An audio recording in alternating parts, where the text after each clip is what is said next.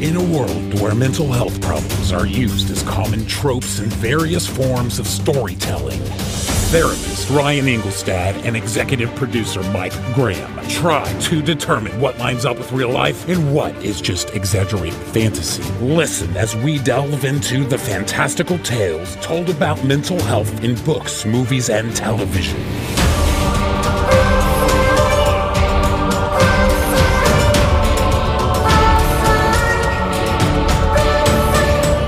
This is Pop Psych 101. Welcome back to Pop Psych 101. I am licensed therapist Ryan Engelstad, here as always, straight from jumping off his couch, my co-host and executive producer, Mike Graham. I have a question for you, Ryan. What's up? What's up, Mike? It's a big question. It concerns a lot of very important things. But first I have to know, are you interested in science by any chance? I as a therapist, I would say it's at least science adjacent. Well, what about aliens?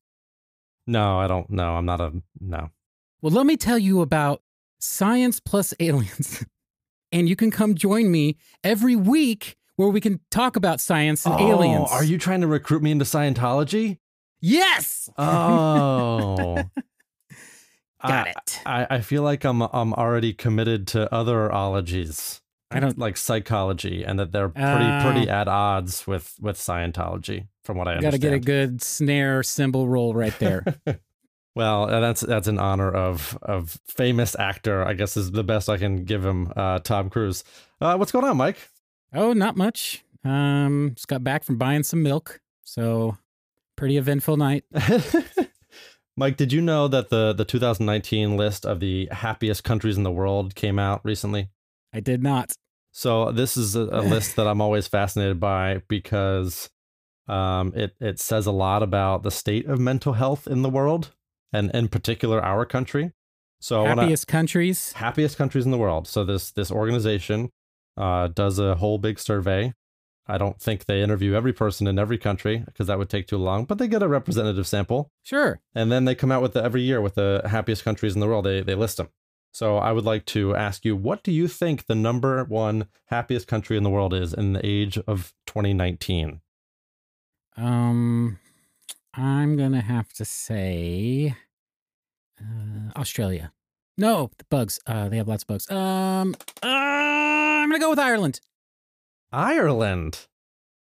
Is that, are you just trying to suck up to them for my terrible accent a couple weeks ago? Exactly, yes. No, Ireland, I mean, they're not in the top 10. I'm just looking at a top 10 list. Oh, no. Ireland's close to some of these countries, if that helps. Well, I mean, okay, I don't know. Scotland? No, the Scottish are not there either. North Ireland? Is there? That's a thing, isn't it? It's two things now. Northern Ireland is also a place, yes. Okay, this is getting out of control. So the Scandinavian countries consistently lead this list. So I'll give you the top 10. I'll go in descending order, like David Letterman. So 10 is Austria. 9 is Canada, our neighbors to the north. 8 is New Zealand, so close to Australia. Oh, dang it. I almost said New Zealand, too, because of Nanette. Well, she's from Tasmania, I think, right? Oh. It's close. It's all close. Sweden, 7. Switzerland, 6. It's good to be neutral, I guess. Netherlands is number 5. 4, Iceland, which is actually green. Iceland. Right? Iceland is yes, green, Greenland is ice. I learned that in Mighty Ducks. 3 is Norway, my homeland, my native land. Proud of that. 2 is Denmark, and 1 is Finland. So the Finns apparently are the happiest country in the world. Oh, wow. Finland. Yes. Okay. What does this even mean, I guess? Yeah, it's interesting. I mean, there's a lot of different views on why these countries are sort of consistently in the top 10. And it's not necessarily, and this is going to be reductive, but it's not that they're super happy. It's just that they're not super sad. They're not sad. And my own personal theory is that it's just like cold and wet all the time, kind of like Seattle, that you're just used to things being not great. So if that's your bottom line, it's just like, yeah, everything's fine. But so they can see that as like as sort of mentally well, not necessarily experiencing joy. So they're not measuring like their literal happiness, but like their contentness. Which... Well, right, but so Americans, we more closely associate happiness with things like joy and with things like passion, right? Euphoria. Yeah. These more extreme identifiers, and we might rate more highly on a scale like that. I don't have it in front of me, but I think we're in the 20s this year, like 28, 29. And hey, you know what? There's like a whole bunch of countries in the world. It's like 156. So yeah, sure. We're in the top 30. I guess that's still something to be proud of. Not bad. But we've actually been consistently falling, though, which is something more concerning. But that might be a topic for another day. So come on, USA, let's get our happiness together, or at least our contentedness. I do have to ask real quick, do we think this has anything to do with language? So my understanding of their methods is that they tried their best to do, like appropriate translation of terms, because what I'm assuming your point is that, different languages have different words for different emotions. No. Okay. What's your point? My point is that different languages, I think, actually interpret things differently in the brain. So literally, if you're born with a different first language, you actually, like on a basic level, think in a completely different way about things and interpret the world around you completely different, just based on how your language is set up. Yeah, that certainly could be a thing. I'm going to write a paper about it. Oh, I would love to see that paper. But I think we've talked for long enough about the world, so let's talk about the movie we're talking about today. Yeah. So back to Tom Cruise. But if everybody, if you do want to help suggest, or you want to talk about mental health, or you need support or anything like that, we do have a mental health support discussion group on Facebook. You can find that. Go to Facebook and search Pop Psych 101 Mental Health Chat, and let's get into it. Let's do it.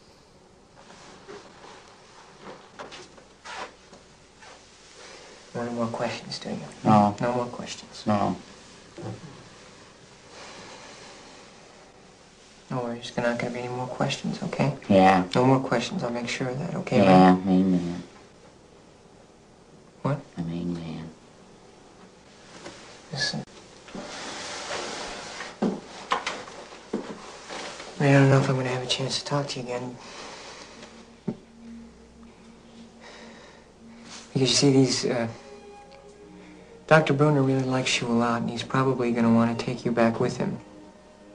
You know? Yeah.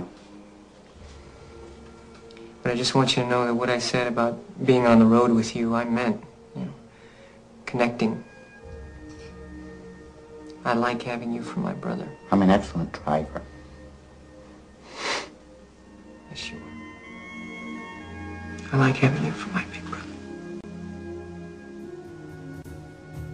Yeah.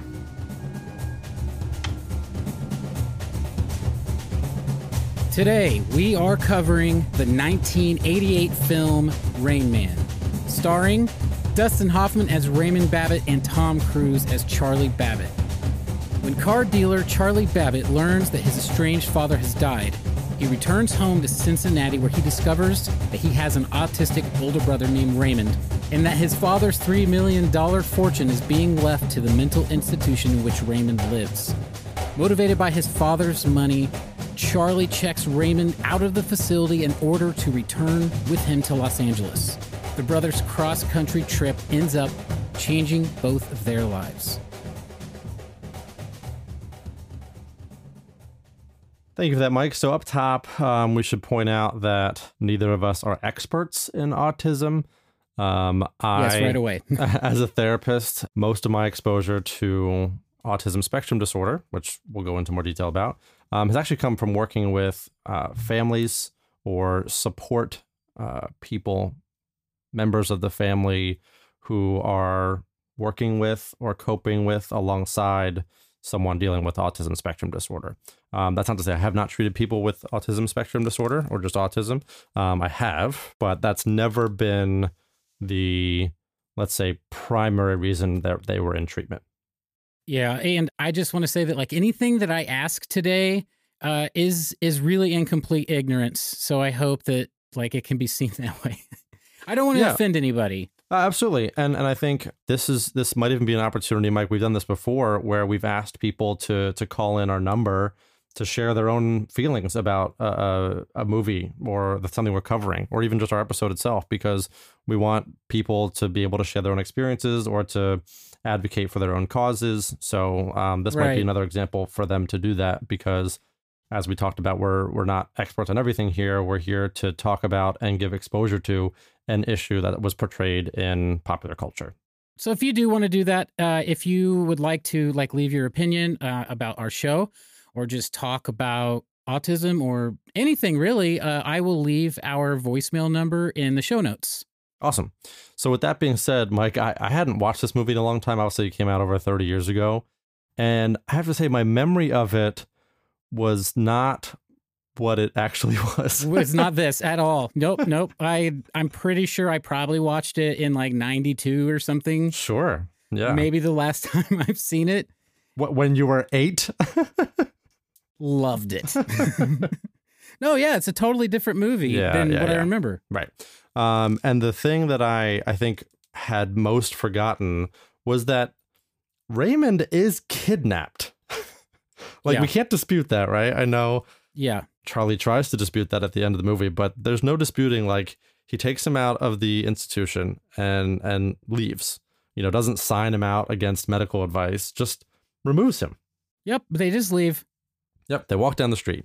And obviously there's going to be we have a lot wrong with this movie, but that's kind of the first among many things that we are going to have wrong with it, is that if someone's in an institution, presumably they are there for a reason. Presumably they are there voluntarily, or at least they're accepting of their placement in that institution. And it's never a good idea to just remove someone from an institution without consulting their doctor. Really? That should go without saying. But oh, dang. Well, okay, but I should, I say that jokingly, but I worked in addiction, and very frequently we would have family members who were, let's just say, sympathetic to their family members' frustrations, and they would sign them out. What we would identify as against medical advice. So family members do these sorts of things, and it's really one of the worst things that you can do for someone, especially if you're not consulting their doctor on that decision. Yeah, but Charlie Babbitt has absolutely nothing but bad motivations behind why he takes Raymond away. Yeah, so tell us a little bit about his motivations. Right. Well, okay, I will, because we're going to start at objectively my favorite scene in the entire movie, which was the very first scene with the Lamborghini.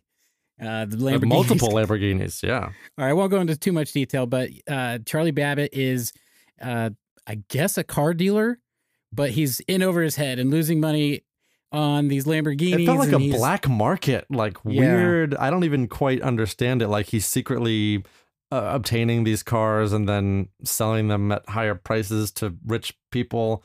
It was weird. That was a weird start. It was weird, and I don't think the director or the screenplay writer thought that was important, because what they had there instead of anything that made sense in the opening scene was awesome 80s hair. Yeah, big time. Hilarious 80s dialogue. Amazing 80s Tom Cruise. Yep.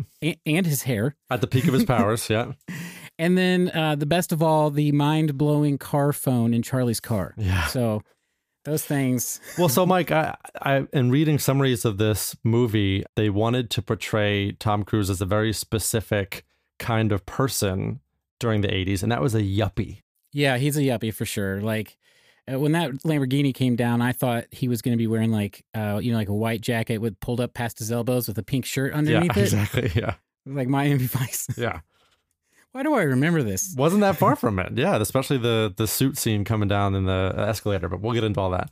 Yeah. So this is Tom Cruise. He's this kind of guy, and he is going to come into some money. Well, at least he was probably hoping that he would. Yeah, so basically it comes out right away that he leaves the Lamborghini place and he gets a phone call on the sweet car phone and finds out, unfortunately, that his father died. Now, I say unfortunately, but it was not unfortunate to Charlie Babbitt. He barely flinched, yeah. Barely flinches, but he does pack up right away and go with his girlfriend, Suzanne. And they go to Cincinnati to go to the funeral. But then you get the idea that Charlie's there to get what's owed to him. You find out that the dad and Charlie had a falling out when Charlie was 16 over the fact that Charlie took his father's Buick and without his permission. And so the dad called the cops on him and turned him in for car or grand theft auto. It's not good. And Charlie obviously has a ton of resentment. Yeah. So he goes to get the will from the lawyer person who's going to give that out. And he ends up only getting the Buick and a bed of roses. And it's pretty much nothing. But $3 million was given to some mystery person. This whole time, just to keep in mind that Charlie is just the worst. He's not nice to anybody.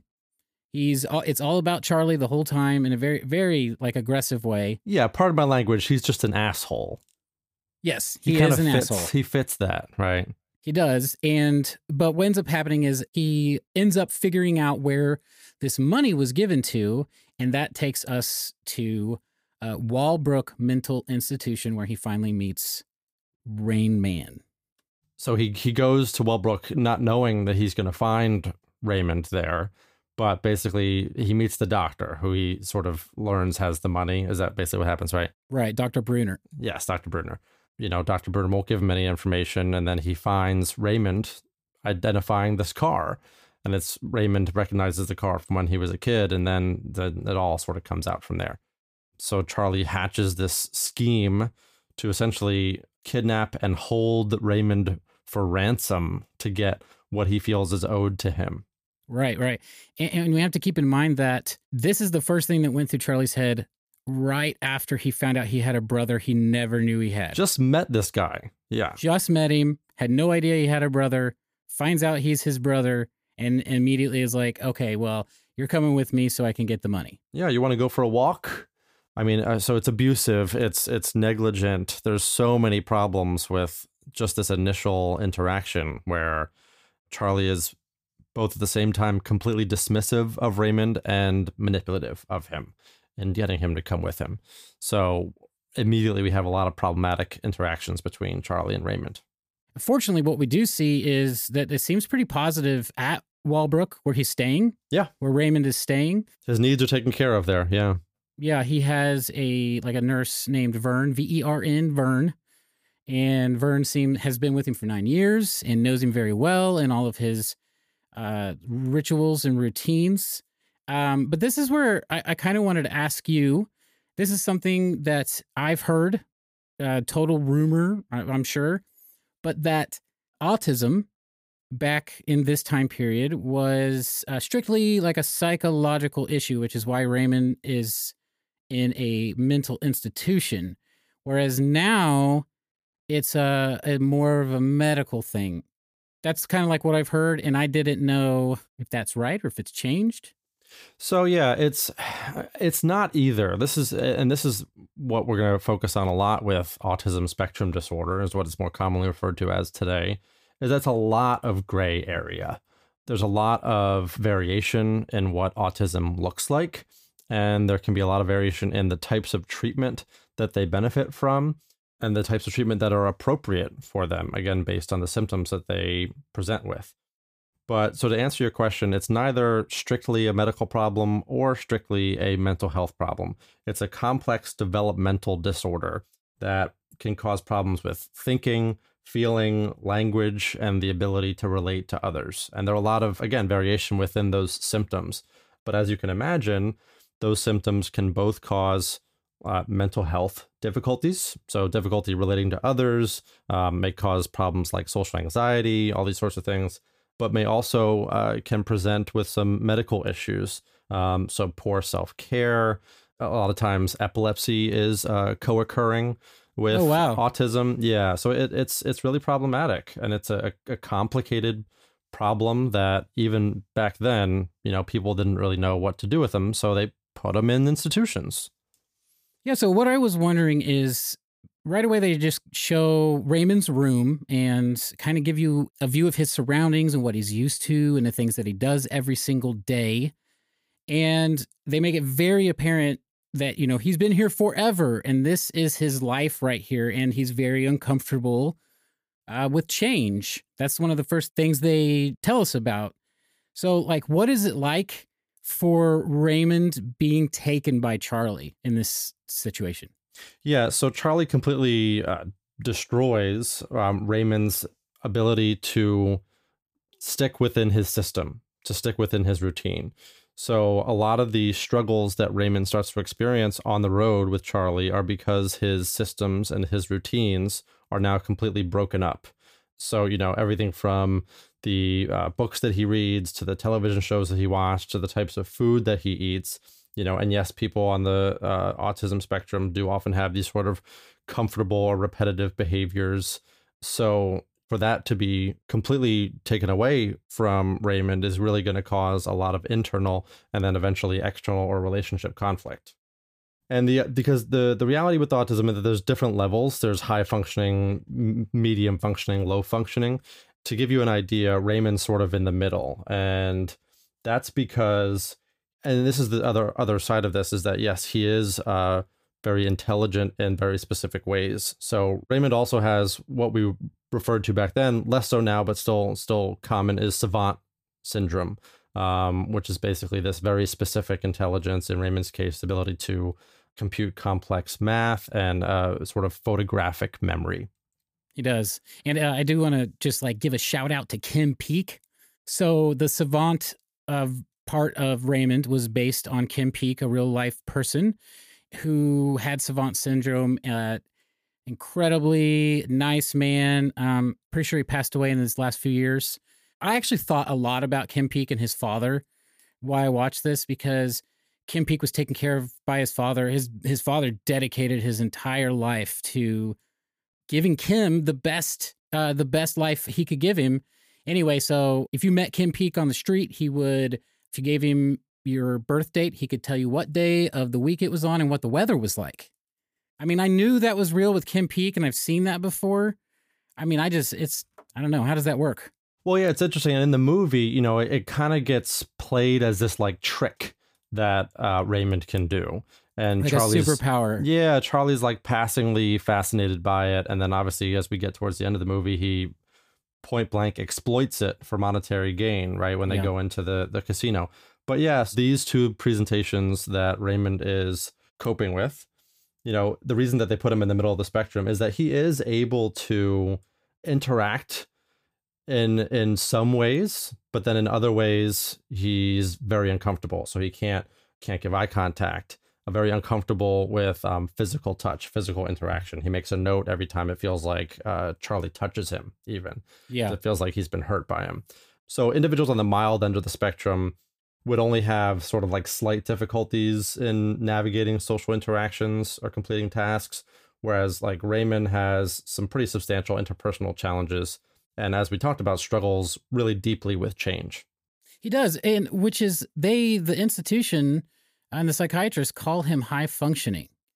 And I thought this isn't a high functioning person, so I was I'm definitely gonna have to ask Ryan about this, because he didn't seem high functioning to me at all. That's where the savant stuff comes in, because he is so intelligent in some ways that people could see that as high functioning, that, he can, rattle off multiplications and things like that. But then, and there's the one scene in the movie where the doctor asks him, what's basically a dollar, half of a dollar. And he says, he doesn't know.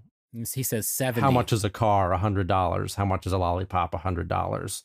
So it's this very specific intelligence and association with numbers that's limited. So that's why for me, and every time we see him away from Charlie on his own, he doesn't really function. He puts himself in some high risk situations. He walks into traffic and gets stuck. He interacts with a prostitute, and I think could have been taken advantage of there if not for Charlie's intervention. Yeah, this is a crazy trip they're on, going across the country in Charlie's Buick to get to... With the top down. To get to Los Angeles. It's just insane. So I just wanted to touch on which is the high end of the spectrum, which is sort of, I should say, the most severe form of autism, is when people would more... specifically suffer from the intellectual disability, in the sense that might be unable to speak. A lot of times you'll see people on this end actually be mute, or they might have extreme discomfort from sensory input. So light, sound, smells, textures. And they're also and this is why I think he's a little bit lower functioning, at risk of wandering away from their caretakers. This severe end of the autism spectrum can even, unfortunately, result in aggressive or violent repetitive behaviors towards themselves or others. Like in one scene, Raymond is banging his head against the wall when he's overwhelmed by the fire alarm. So that's why I think for me, he's on the more severe end. How are we able to even tell that these are the same thing? Like what you just described as mild and then extreme sound like two totally different things to me. Yeah. And that's why I wouldn't be able, like if I was creating this and like making it up in my PhD, there would be no way I would see a connection there. Yeah. And that's why at least that's one reason why people think it's being diagnosed more and more commonly in the last 10, 20, 30 years, is because there is this now what we think of as mild autism diagnosis, where, you know, it can present in some ways as just like severe social anxiety or difficulty in situations like that, along with, you know, some repetitive behaviors and some things that might resemble tics, things like that. But for me, you know, and obviously there's a risk of overdiagnosis, and it's actually interesting because I have worked with families, as I said before. You know, if someone finds comfort, or if a family finds comfort in being able to categorize the symptoms and presentations that their family member is experiencing, it's really important not to invalidate that. And that's something that Charlie does initially and throughout the movie, frankly, where he basically thinks Raymond is making it up, that he's in there somewhere, you know, that his symptoms are essentially just Raymond getting away with being low functioning and just being able to get whatever he wants. And that's just not true. But the way Dustin Hoffman played him, because I've seen autistic people in real life and, you know, on videos and TV and everything, plenty. And like, I just have never seen somebody that I guess looked or acted like that, especially like the blank stare thing. Yeah. It did seem kind of like there was like an alien driving a body, like it wasn't like a person, except for sometimes, I guess.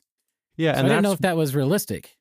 So it absolutely can be. And to speak to your sort of, I guess, unsure or confusion about, you know, how can all of these things be autism? And that's why we've arrived at this sort of spectrum understanding, is that there are varying levels and varying presentations of the severity of these symptoms. But, you know, things like poor eye contact, poor social interaction are in some ways a hallmark of, you know, autism spectrum disorder. So it's really important to be able to meet the patient, or in my case, or meet the person with autism where they're at. So, and to not, you know, get wrapped up in what you think is real and what you think is not real. If you're interacting with someone with autism, is to just accept whatever, you know, their reality is that they're presenting to you. If they say they need orange juice, if they say they have a favorite television show, you know, and Charlie does start to do some of these things. He starts to help Raymond sort of meet some of these needs. But he does it with this sort of like aggravation and condescension that is sad, frankly, to see. Yeah, he's just kind of doing it to be like, okay, and now leave me alone, you know? Yes, yeah. To get him to be quiet. Yeah. Yeah, and stop, like, you know, driving him crazy. Yeah. But there is a scene, and you kind of mentioned something about this a little bit ago, but the airport scene.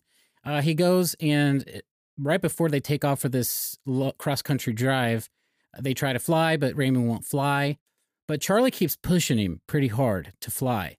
And Raymond loses it, and he starts hitting himself in the head. Yeah. And that's something that I've seen and heard about, but know little about. And I don't know is why, or like what I guess a reason for like that reaction. Yeah, the why is really tough to say, because we can't really ask Raymond or other people, you know, why are you hitting yourself? Why are you banging your head against the wall? The sort of best understanding that we can come to is that this extreme feeling of basically being in danger or being out of control, that these sort of impulsive behaviors are the closest thing that they can do to reassert control. And from outside observation, it's like, no, that's not making the situation better. But that's where the sort of confusion can come in. It's like, well, why are you doing that? Stop. But that's them trying to reassert control. So And Charlie, again, this is something that Charlie gets better at over the course of the movie, that instead of trying to get Raymond to stop banging his head against the glass door, he tries to remove all of the sensory stimulation. So he knocks down the fire alarm, he gets the smoke out, he tries to just kind of be the solid object that Raymond needs to help himself calm down. He does. I never personally thought I saw him doing that for like anything for Raymond. No, that's fair. No, so his motivation might not have been admirable, but the specific skills that he displays in terms of how we would want a support person to help someone with autism, Charlie does get better at that over the course of the movie. So yeah, I do want to acknowledge the fact that obviously family members all over the place are not Charlie Babbitt's. Thank God. Yes. However, I would imagine that there is incredible frustration or stress. They do mention one point in the movie, like if you're going to take Raymond when he's trying to get him back towards the end of the movie, they meet with like a psychologist and he's trying to win him from the courts and take custody. And they tell him, you're going to have to go through training, that kind of stuff. So I'm wondering, you've said you've worked with mostly the support person in this situation. And like, kind of what does that look like? What are they seeking when they need to talk to somebody? Yeah, it's sad because there is so much confusion, and there can be frustration and anger and fear. So I would say it's typically, when I'm working with a support person, not with a person who's dealing with autism, it's really about helping them to really realistically accept the reality of the situation and to cope with it both on their own and with their family member in a way that is not going to make the situation worse. Right, because they didn't plan on this. Of course not. Nope. Like you have a kid, and this is just now happening to you. Well, it's right, and because we don't want to be putting ourselves in a situation where you want to tell somebody like you just have to accept this, you have to deal with it. But that's when I said before, we have to meet the person with autism where they are, is because, and that's just not to say that people with autism, can't take medication for things like depression or anxiety, but the medications that they might take, there's no cure for autism. There's no magic pill that's going to, reduce all of these symptoms. There's lots of different types of training and treatment that can be helpful. Different sorts of environmental supports, school supports, home supports, job supports for people who are more high functioning and capable of holding a job, which is absolutely possible. That it is really about that sort of acceptance of like, look, okay, this is the reality. This is their reality. And the more you resist that, the more you, it's not to say that they can't get angry, but the more anger is the sort of way in which you interact with them, much like Charlie, the less progress is going to be made, the less effective the relationship's going to be. And frankly, the more frustrated you're going to be. I was going to say, the harder you're making it on yourself. Yeah, absolutely. Like just learning how to take a stressful situation like this and figuring out it, through therapy or however you do it, figuring out how to make that water kind of roll off your back and to keep moving forward, and not take it in and hold it there. Right. And that it's not, I think a lot of times, we can get into the whole, anti-vaccination thing, but I think the reason that a lot of people fall into that anti-vaccination trap is because, when they learn that their child is autistic, that they want something to blame a lot of times. They want something to be able to point to and say, this is the reason. And once I have a reason, then I have a justified reason to be angry or justified thing to point to that I can sort of feel better about the situation. And I wonder if like they have to find that thing and it's something they zone in on, because if they don't have that, then that finger goes back to themselves. Well, right. And we're not, we're not certainly blaming parents. There's no one cause for autism. It's, again, one of these developmental disorders that's not entirely understood why it occurs, when it occurs. Right. There is some genetic component. There is some links to things like low birth weight and drug or alcohol abuse during pregnancy, things like that. So is it possible that parents blame themselves? Absolutely. And I've worked with parents on this level as well. As soon as that's the angle that you're taking in dealing with this, the less you will be able to interact with your son or daughter as a human and not just as someone with autism. Yeah, you know, and in this movie, they show Charlie, who's with Raymond for 6 days, 7 days. Yep. And Charlie thinks he's made these crazy strides. He's gotten to him and really, you know, made him a really great relationship with each other. And they do prove that that's not true. In the scene this happens is towards the end of the movie when they're meeting with a psychiatrist. Basically, Raymond has no concept of who's who or where he's at even. Is basically how they're portraying Raymond. But Charlie, another thing that just pissed me off about Charlie is he's touting all these accomplishments after 6 days.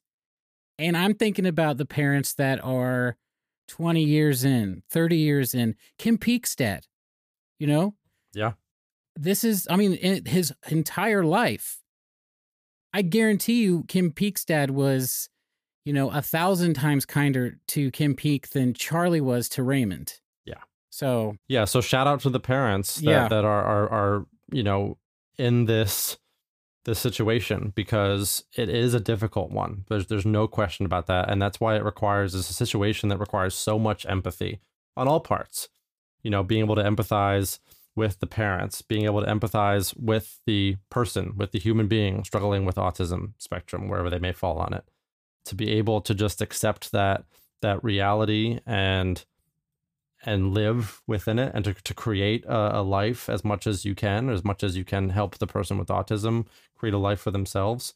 It's a grueling process. Yeah. But that doesn't mean that you can't experience love, I think, as Charlie and Raymond do to some degree. Right. But I don't want to let Charlie off the hook. So yes, there are a lot of things that we haven't gotten to. I know. So I want to touch on some of the big ones, the big sort of no-nos about interacting with someone who has an autism spectrum disorder. You know, obviously we mentioned like insinuating that they're faking anything. Obviously it's not going to be helpful.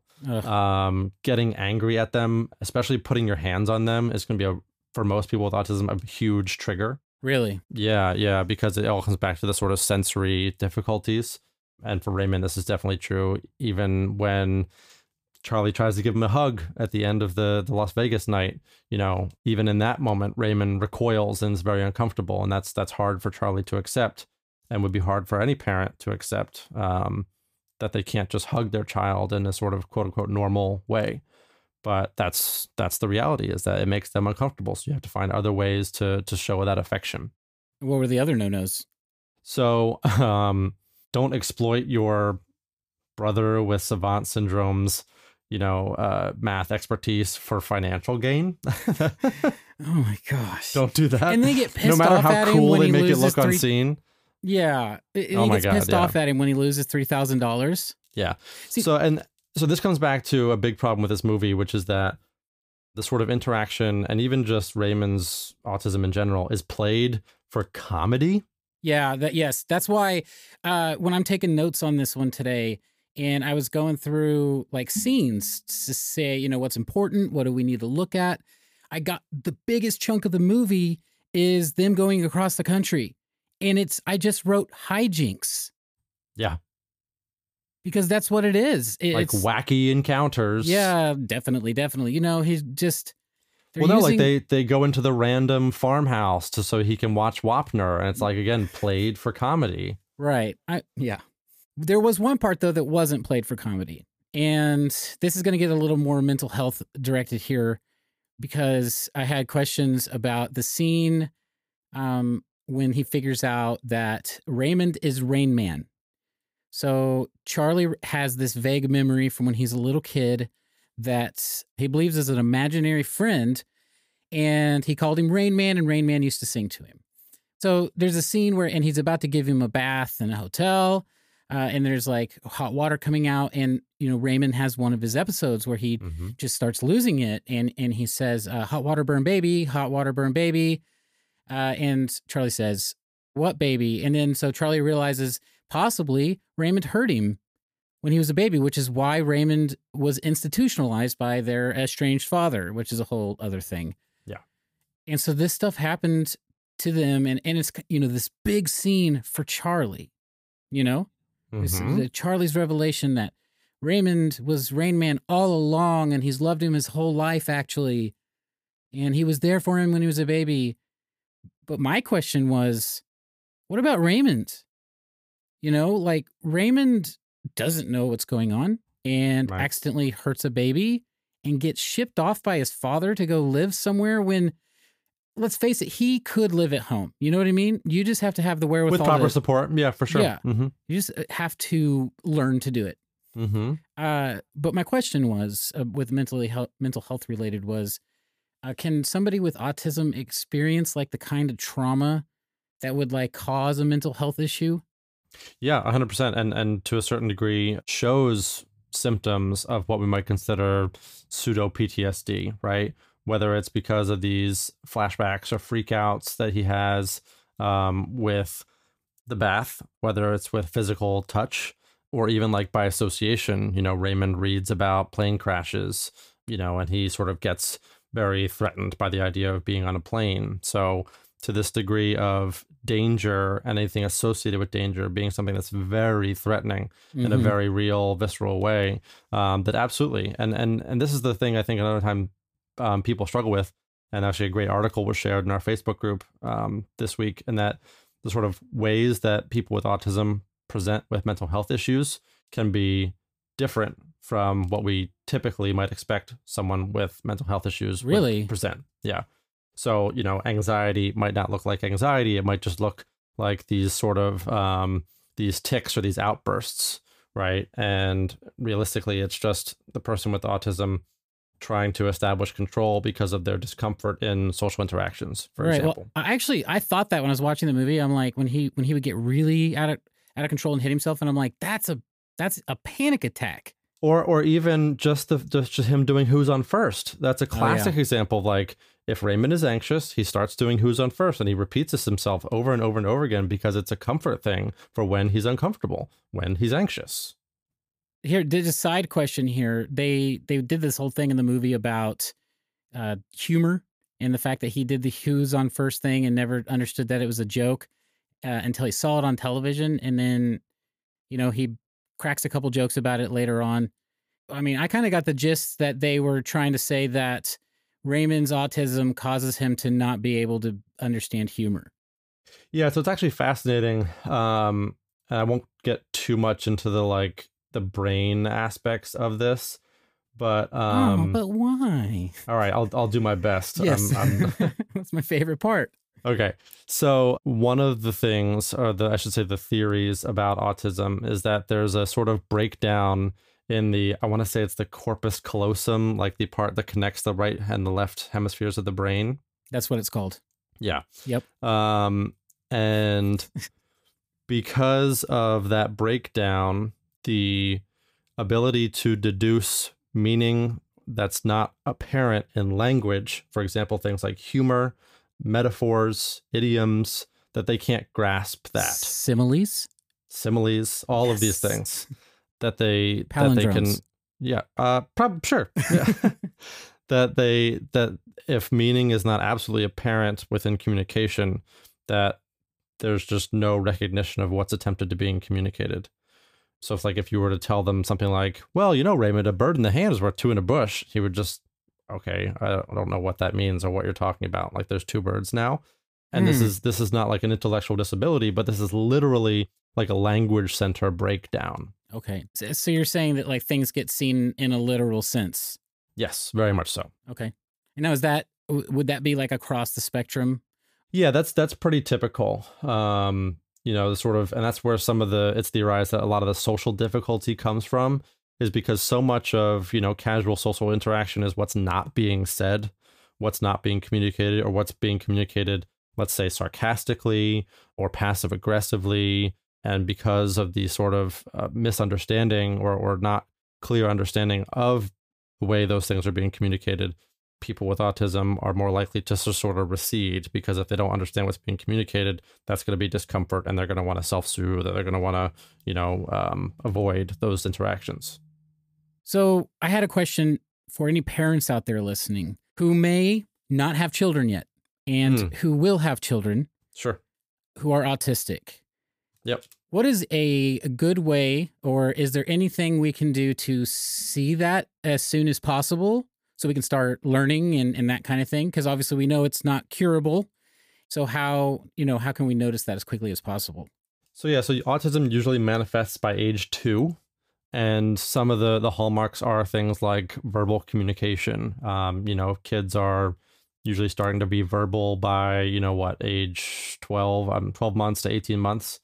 And some of these sort of verbal delays or social delays could be signs. So if you have your kid in daycare, for example, you can absolutely talk to them about some of these concerns.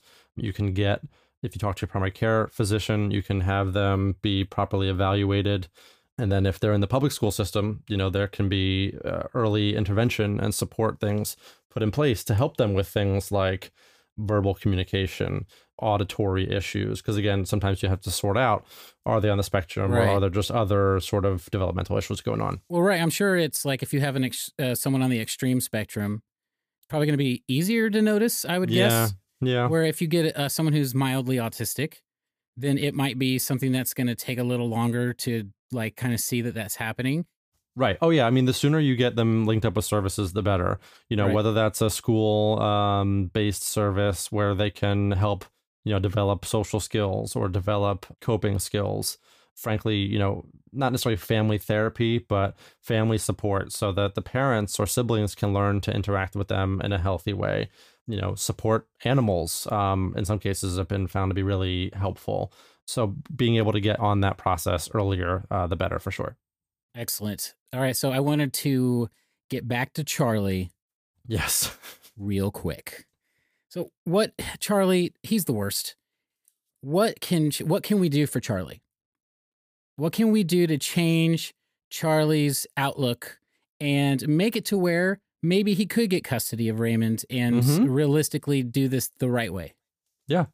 Yeah. So at the end of the movie, Charlie is trying to get custody. And as far as we can tell, he's doing it for quote unquote good reasons, right? Because he turns down a $250,000 check from the doctor to just walk away. So that's supposed to be the sign of like, oh, Charlie's a good guy now. He's just doing this for good reasons. I know you don't think so. No, he was still holding out for the money, the rest of it. Well, yeah, I mean, he did still say, I'll see you in court and the doctor evaluations. And I think they were trying to paint Charlie as someone who was still trying to legitimately get guardianship, I guess, basically. But he's here nor there because Charlie, and I think that doctor evaluation in one of the last scenes is a good example of like, yeah, Charlie might be a better guy, but he still did kidnap his brother. He still held him ransom for $1.5 million. He did drive him across the country and put him in a lot of dangerous situations, card counting in Vegas. So, how can we help Charlie? I guess if we paint the scenario of the doctors for some reason giving custody to Charlie, I would absolutely want, to a certain extent, Charlie and Raymond in some sort of family therapy where we can help Charlie communicate with, empathize with, assist, but also cope with Charlie's own, anger and frustration that comes, along with these interactions so that he can kind of handle his own stuff before he has to be a support person for Raymond. Right, because outside of his selfishness and yuppiness, the core emotions of frustration and anger there, like those are like valid things that happen to people that have autistic children. Yeah, unfortunately. Yeah. Okay, so now we know how we can help Charlie, hopefully.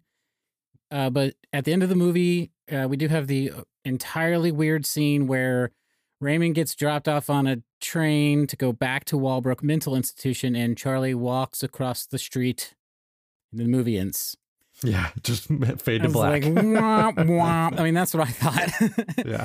But if we're looking past this part, and we were wondering about Charlie, well, what about Raymond's future? What does it look like back there for him at Walbrook?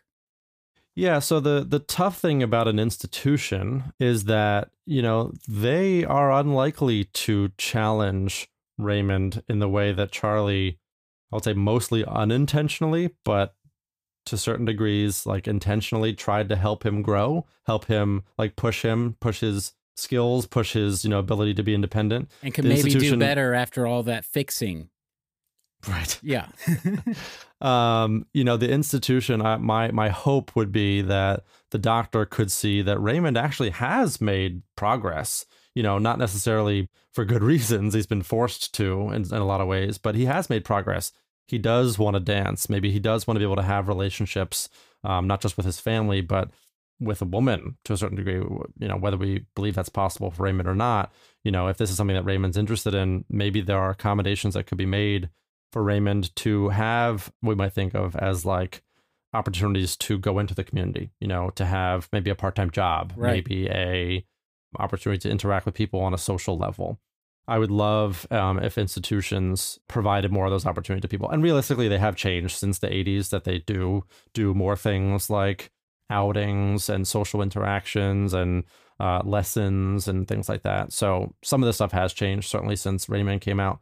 But that would be my hope for Raymond, that he gets to be seen as someone who's a little bit more capable of how he's being than how he's being treated. But sadly, if I'm thinking real hard about it, I see Raymond going back to Walbrook and to his routine Yes. until he gets older and older. Yes. Let's hope that's not the case, though, right? Well, that's what we would hope. And I think knowing the future of institutionalization after the 80s, a lot of these institutions closed, Mike. Oh, wow. Yeah. And what happened was people like Raymond and to a large degree other people were put into the community, put into, quote unquote community mental health centers where they can maybe go for a work day, but then they'd have to go home, or they'd have to go to a group home, a smaller group home, not a full-fledged institution. So in some ways that's better because they get more community exposure, but in some ways that's worse because they might not have the full structure that someone like Raymond could really benefit from. Right. Okay, guys, we have to do our ratings now. All right. So if you haven't listened to the show before, every week Ryan and I rate what we're covering on a scale of 1 to 5. Ryan does it on the scale of accuracy, and I do it on the scale of how much I like it. Ryan, what are we looking at this week? I saw you were grimacing. Yeah. So out of 5 Watchmans, because I just love the 80s, the little travel TV. Is that what it's not called? a Walkman, it's a Watchman. Oh, Yeah. wow. So out of 5 Watchmans, I gave it a 2. I mean, so a lot of the problems that the autism community has with Dustin Hoffman's portrayal is that now, if you ask someone if they have autism, someone who might be more higher functioning, the second question might be like, are you like Rain Man? Like, do you have any special powers or special abilities? Yeah, I read that. And basically that they have to kind of qualify like, no, not like Rain Man. And that's tough because if this is the sort of most popular in popular culture example of autism, it's a tough one to be associated with, if we're being honest. Yeah. It's, yeah. I see It's what you're not, saying. it's not, yeah, it's not that there's not realistic aspects of Dustin Hoffman's portrayal, which is why I didn't give it a 1, because there absolutely are realistic and to a certain degree empathetic aspects of the portrayal. But because it's portrayed for humor and because it's portrayed in a lot of ways just like as a growth vehicle for Charlie, I really did not like that aspect of it. So that's why it's a 2. Right. And I agree with all that. I do have to say we have to cut the screenplay writer some slack. And I'll tell you why. Because they do mention as soon as you see Raymond that he's savant and autistic. They do say it's 2 different things. Yes, they do. But nobody took it that way. Because Right. that's the only time they refer to it like that. And then they say autism the rest of the time. Mm-hmm. All right. So it's my turn. And I'm going to do 1 out of 5 Wapners. I think it's pretty obvious. Sure. I thought I was going to battle you for the Wapner to be. No, you can have the Wapner just All because right. I don't have any memory of that show. So Wapner. I think my grandparents Yeah. watched it. yeah. So this was a Oscar-winning film. 4 Oscars: Best Director, Best Screenplay, Best Actor. Dustin Hoffman. I can't remember the other one. And first, let me say, I do want to give credit to the acting all around. I thought Tom Cruise, as much as this might be my most hated character I've ever seen in cinematic history. Like, I hate Charlie Babbitt. I think there's nothing redeeming about him. I don't think he learned anything in the end. I think he's selfish. I think he's going to continue being selfish, and he should never be in charge of Raymond. That's my opinion, and I'm right.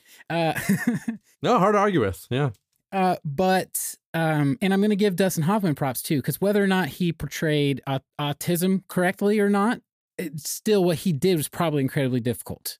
Sure, that's fair. And everyone can tell that I'm stalling. Go ahead, Mike. Because I'm going to give it a 2. You don't like Rain Man. I would never. I don't want to watch it again. Okay, I that's fair. hate Charlie Babbitt too much, but Yeah. you know. And here's the thing: I don't know if it didn't age well since the '80s, and I get that there's the goofy hijinks, but like it's just not funny to me, you know? Yeah. Well, that's how we've really changed. Like, if this movie was made today, it would be completely different. Yeah, If it would get made at all. correct. And if they did that, if they did, they would try to be as close to as they could. But the last thing is that this was the longest movie in history. I felt like when I watched it, I was like, please end. Because I normally watch what we watch twice and I couldn't do it.